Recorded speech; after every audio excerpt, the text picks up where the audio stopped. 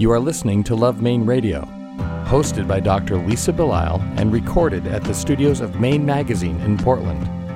Dr. Lisa Belisle is a writer and physician who practices family medicine and acupuncture in Topsom.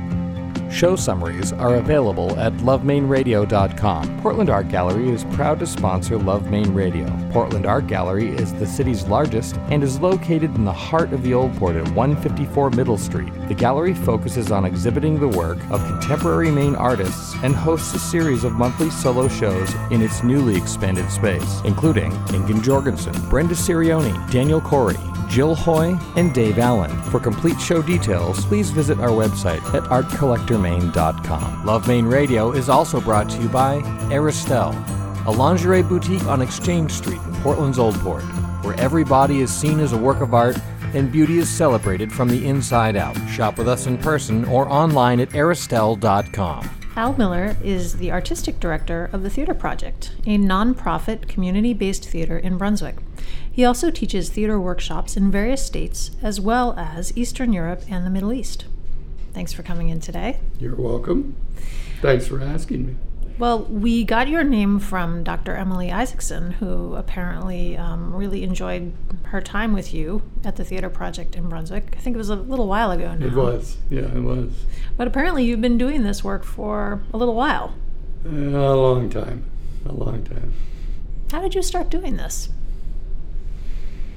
I came to Maine from the Middle East, and I took part of a year to write the Great American Novel, which was awful. And then I needed work, and I saw, my then wife saw an advertisement in the paper for a summer director for the Portland Children's Theater. And I'd done some directing of kids in the Middle East, so I applied and got the job, and we toured a show, and I thought, this is really fun, and that was the beginning. So then I started a children's theater in Brunswick. I had a Volkswagen camping van that we had used in the Middle East that we brought back, and this was before the days of seatbelts. So when we did a show, I'd cram the actors in there. The actors were junior high and high school kids. And we toured to different venues, and eventually we got a real van and toured around the state with shows for schools and families and community groups. That's the beginning. Well, it sounds like things are actually even more interesting, because you got your bachelor's degree from Williams College and your master's degree from the University of Michigan, and somehow you ended up in Lebanon. Those things don't necessarily follow. No, it's a long story. The short version. Short version, yes. I was at Harvard Summer School due to a severe deficiency in freshman physics at Williams College, which took a long time to resolve. It was the summer of 1958 when there was a civil war in Lebanon. Eisenhower sent in the Marines. There was a coup d'etat in Iraq, and there was a civil war in Jordan. And King Hussein pretty much chased the Palestinians out, or some of them. So I got really interested in the Middle East, and I had met a Saudi Arab who became a good friend and was going to Amherst, and I was going to Williams. So our friendship continued, and by the end of the summer, I wanted to go to the Middle East. So I asked my friend Saud, how do I get to the Middle East? And he said, teach. I'd never thought of teaching, nor surely had my college professors ever thought of my teaching.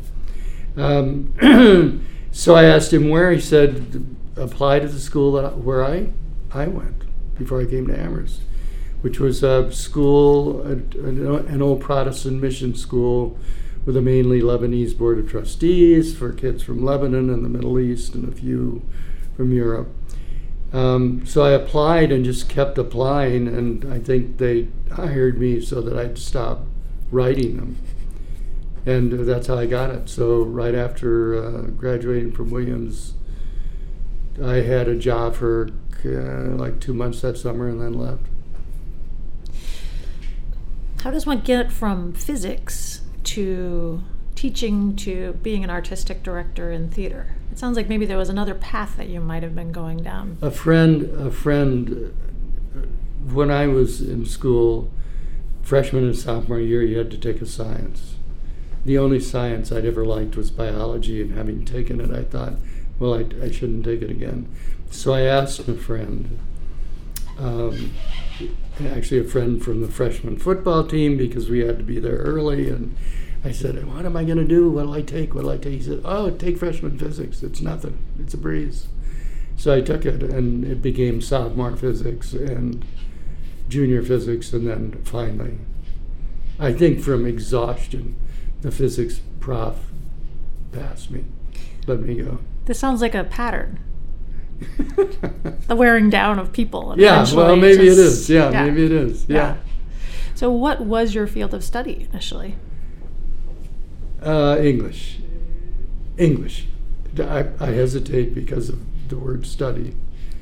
As an undergrad, I was a typical, not very serious undergrad. When I went to graduate school, that's when I should have gone to college. That's when I was really interested. So I studied English. You know, that it's like the narrator of The Great Gatsby, so I was qualified to do nothing or anything. And went off to teach English to mostly Arab high school kids. And what was your master's degree in? English. But then I was interested. It still didn't have much to do with, well, then I taught high school for a couple of years in the States. And then I got the urge to go back to the Middle East, and they were looking for someone to head the English department in another program at the same school. So back I went. Is there naturally a connection between drama and English? I mean, I think of Shakespeare, obviously, but... No, well, that way. What was my connection? I guess so, yeah. I never did theater when I was in school. Not in elementary, high school, college, never. When I got to the Middle East, when I went back, actually, there was a repertory theater in Lebanon that worked with English-speaking people, English-speaking Lebanese, Brits, Americans. And every year they did a show for kids and families, and then they did a couple of other serious shows of Shakespeare and whatever. And the head of the phys ed department at the school, when I went back, was a guy who had been the U.S. national trampoline champion. And he also juggled, and I juggled. So he taught me how to do the trampoline, and then we used to juggle some, and people found out, and when they wanted to cast The Emperor's New Clothes, when they wanted to cast the two shysters, they thought, let's get these two guys because they can roll around and juggle. And so we did it, and I loved it. I thought, well, this is really fun, which got me to get a theater program going at the school. And later that year, they did Waiting for Godot and asked me to do that, and I did that. And I'm not sure I understood it because I hadn't studied it in college. But I loved it. So I think by the time I'd finished, we did a run of maybe 3 weeks at a little theater in town, and I think by the time I'd finished that, I decided I want to do something with this. So I kept working with kids, and then when I came back here, started something. And 2 years ago, did Waiting for Godot again. Do you understand it better now? I do. It's interesting that you had zero background. I mean, a lot of people in the theater, it's from like they're born and they begin breathing theater. Mm-hmm. And you had zero background, and just almost on a whim, they cast you in this production, and then all of a sudden it just kind of opened up something inside. Yeah. Is that something that you see yourself with children these days? Do I see it in kids? Yeah, is that an experience that's common in children? I don't know. I think what I infer from it is, if we're open, we'll find what we want to do. I never would have guessed that I do theater, nor before that I never would have guessed that I would teach. And once I decided to teach as a way to get to the Middle East, I wouldn't have said that I'm going to be crazy about it. And then I ended up loving teaching. And I would say, if there's some force that some mystical way leads us where we ought to be, that it was successful with me. I think I have a dream job. I love what I do. I get to teach, I get to write, I get to direct. I clowned for a while, I act once in a while, and I work with people all the time. So where'd that come from? I sort of stumbled into it, but it's all worked. What about your family? Does your family have any background in the arts? No. No, my mother did something with children's theater, but she helped start a theater in my hometown. And I vaguely remember this. I tried out for something when I was about 9 or 10 years old. And I remember my mother saying to me, she worked with another woman running this little theater, the Junior Theater, I think it was called. And her saying to me at home that she couldn't put me in the play because she worked at the theater, but that I was very good. I said, oh, thanks, and never took another step toward theater until stumbling into it with juggling. Obviously, people are very attached to their childhood experiences in the arts, music, theater, because we've had multiple people who have said to us, oh, I worked with Al Miller at the theater project, and I still remember, and they can give very exact details about their really? Experiences. And there are lots of things in childhood that we do that we don't remember at all, or if we remember them, they certainly don't have positive connotations. Mm-hmm. What is it about what you are offering that you think has such appeal? Well, I think theater is fun. I think when we get older, it scares us. Oh, I could never do that. I hear that all the time. Oh, my God. Oh, I could never get up there and do that. Kids are more experimental. It's fun. They learn responsibility because in the end, they're doing it. Whether I'm the director or somebody else is, we're not doing it. They're out there. There you go. Go get them. There are different ways to communicate in theater. Sometimes I've found, especially in work in schools, the teachers will say, Billy has never spoken once in class, and here he is doing this amazing work and this project that involves theater. Theater isn't the only way. Music is another way. Dance is another way. The outdoors is another way. But kids, we do know that not all kids learn the same way. And we can also remember when we were kids, we did the stuff that was fun. What do? You go out and play. And often we're doing theater kind of play. You make up stories, whether it's cops and robbers or prince and princess or whatever it is. So that's in us. Plus, I think people love storytelling. I don't think they would say that necessarily. But I still find when I'm storytelling that there's sort of this hubbub at the beginning, and then it turns into, if it's a good story, it turns into listening and really being involved. We don't know that. Kids don't know that necessarily. Now they do all these quick change things, the electronic stuff, and I mean, I'm an old guy, I get it, but I don't do it like a kid. I ask my grandchildren, how do you do this? But they'll also sit on and listen to a story. And if they bite, like if they want to come in and try something at the theater, shy or a pain or interested, or I just thought I'd try this, I've done all these other things at school. Usually they'll get involved. They like it. And it's them. Did that make sense? That they're expressing their understanding of this part, their understanding of the play.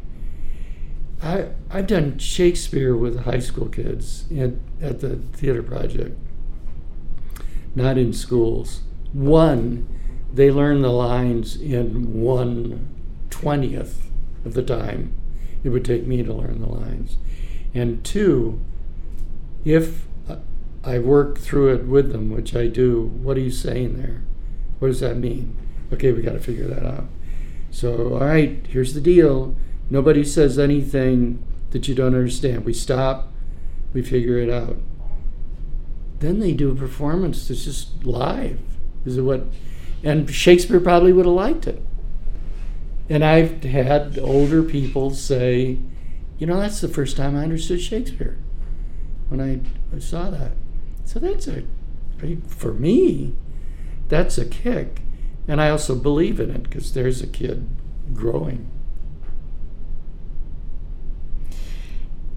Is it interesting to you that in this day and age where you can access almost anything at almost any time visually, you go on YouTube or you can listen to an audiobook, or people have their own live channels where they're doing, basically like, I'm going to go shopping for my kids at Walmart and I'm going to put it up on YouTube and it's going to get like 1.4 million views.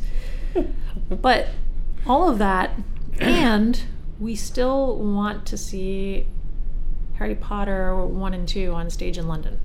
We still want to go to New York and see live shows that sell out. I mean, we have access to anything we want, and we still want to see live theater. What do you think of that? Well, there are 3 other people in this room, one behind me and one to the side there, and you in front of me. I'd much rather talk to each one of you than to somehow see it screened. I'm not, who is this person? Who is this person? Who is that person? What's going on? That's what's interesting. And I think what gets us about theater, it gets me on both sides of the lights. What gets us about theater is I'm watching human beings up there if I'm in the audience. If they slip up, there it is. It's not, okay, let's erase that. So if they slip up but they're trying, I'm pulling for them so hard. And usually they pull it off. I remember seeing a show. It was actually at the Shaw Festival in Canada. And a female character came down. The audience was on both sides and in the back. And she came down between the audiences on the side.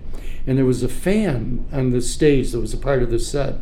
And she had on a boa. And when she got close to the fan, the boa started to blow across her face, and she kept putting it down, and it would blow again, and it would blow right across her mouth and nose. So it was sort of tickling her nose. And you could see her fighting laughter. And finally, she had to give in, and she started to laugh. And then she pulled herself together, and went on with the show, the whole audience applauded. Like they'd seen this, look at what she did. We love that. We love that. I think that's part of what it is. I think we love a polished production. I mean, you mentioned New York. But I think, I don't tell anybody to go out there and mess up. But, if you do, you're still out there. Go. Somebody will pick you up. Go. Which is also a nice thing and working with people in a show to develop an ensemble feeling so that everybody's looking after everybody else. Nobody's going to say, well, what did you do that for? They're going to be picking each other up. That's a good thing. That's a good thing to learn. Yeah, I think that's the opposite side of what people have gotten concerned about with children, which is that this is kind of the kids on stage culture these days, that they're all so used to having their photos taken. They're also used to being on video and selfies. And but, in real life, if you're actually going to do drama, then it's not just about you. And you actually have to do things differently and learn different skills. Right. Do you think that one of the things that adults have difficulty with as they get older is the fact that we are expected to be perfect as we age? We're supposed to be really good at whatever it is that we're now doing, and so now we can't do drama because then we might need to fail. Well, I'm old enough to no longer need to be perfect, so that's good.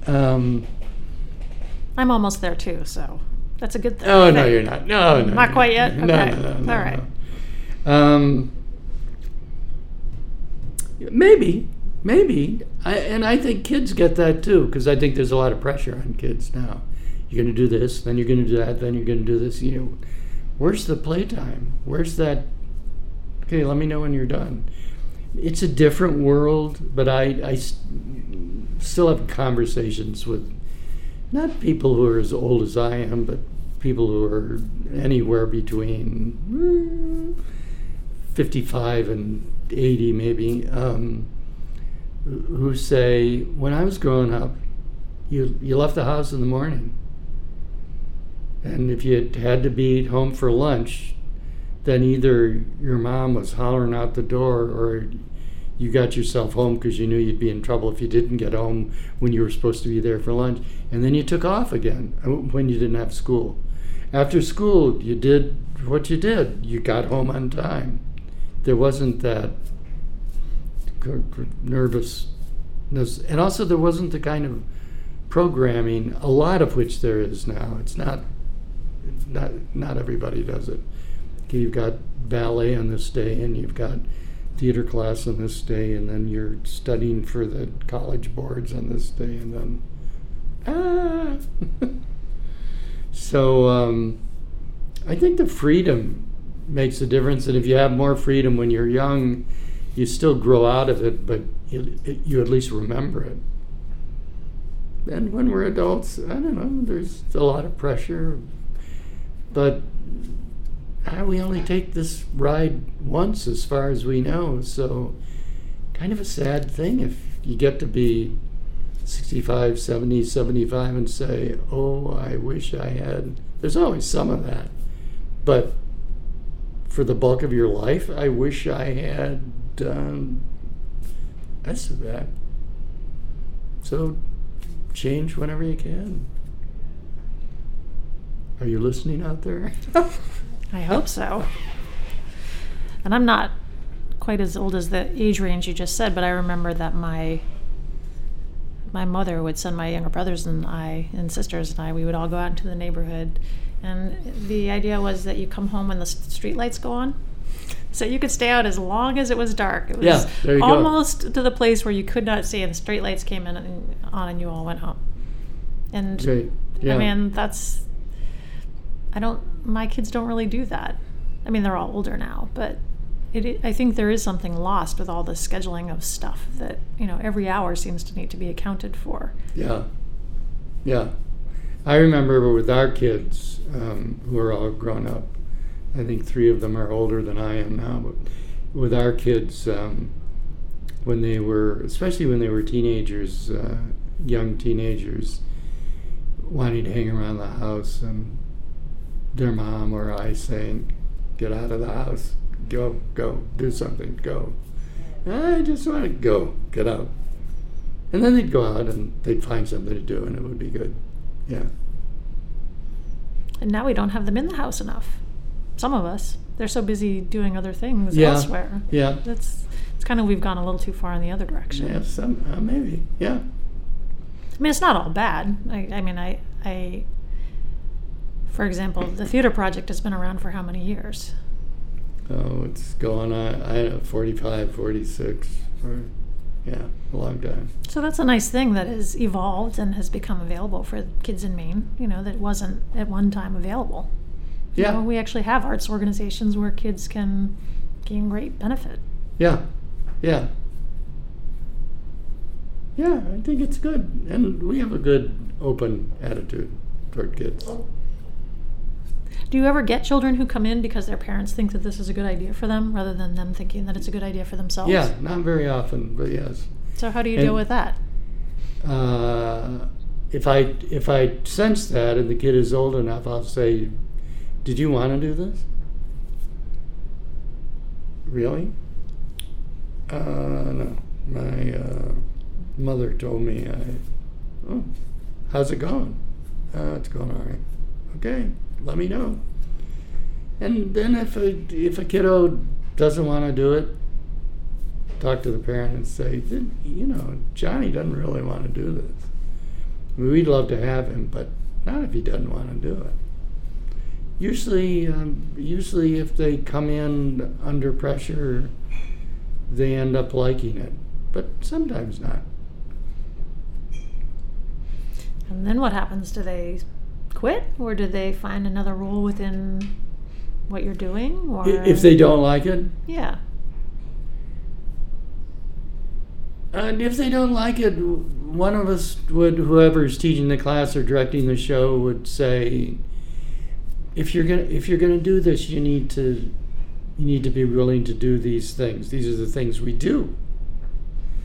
If you don't want to do those, maybe you don't want to be here. I'd love to have you here, but decide if you want to be here or not. And the language varies depending on the age of the kiddo. And if they're really on the younger end of the spectrum, it's speak to the parents and say, does Billy really want to do this? Or Betty? Are you sometimes able to find, like, some kids don't want to be on stage, but they don't mind painting sets. They don't mind being behind the scenes. Are you sometimes able to? Sometimes, because of the nature of the building we work in, excuse me, there isn't a lot of set painting and that sort of stuff that we do. If a kiddo really wanted to learn how to do the lights, we'd try to arrange that or help. Do you want to help with the production? Yeah, okay, then we'll find something. You can help the stage manager, you can help with the costumes, and see how you like that. And if you want to just get out of here, then probably that's what you want to do. And then if you feel like you want to come back later, come back. I like it. You're giving them the chance to make a decision about what really should be play. Yeah. I mean, they do call it the play. Yes, exactly. I remember a mother saying, "Yes, you will," growling.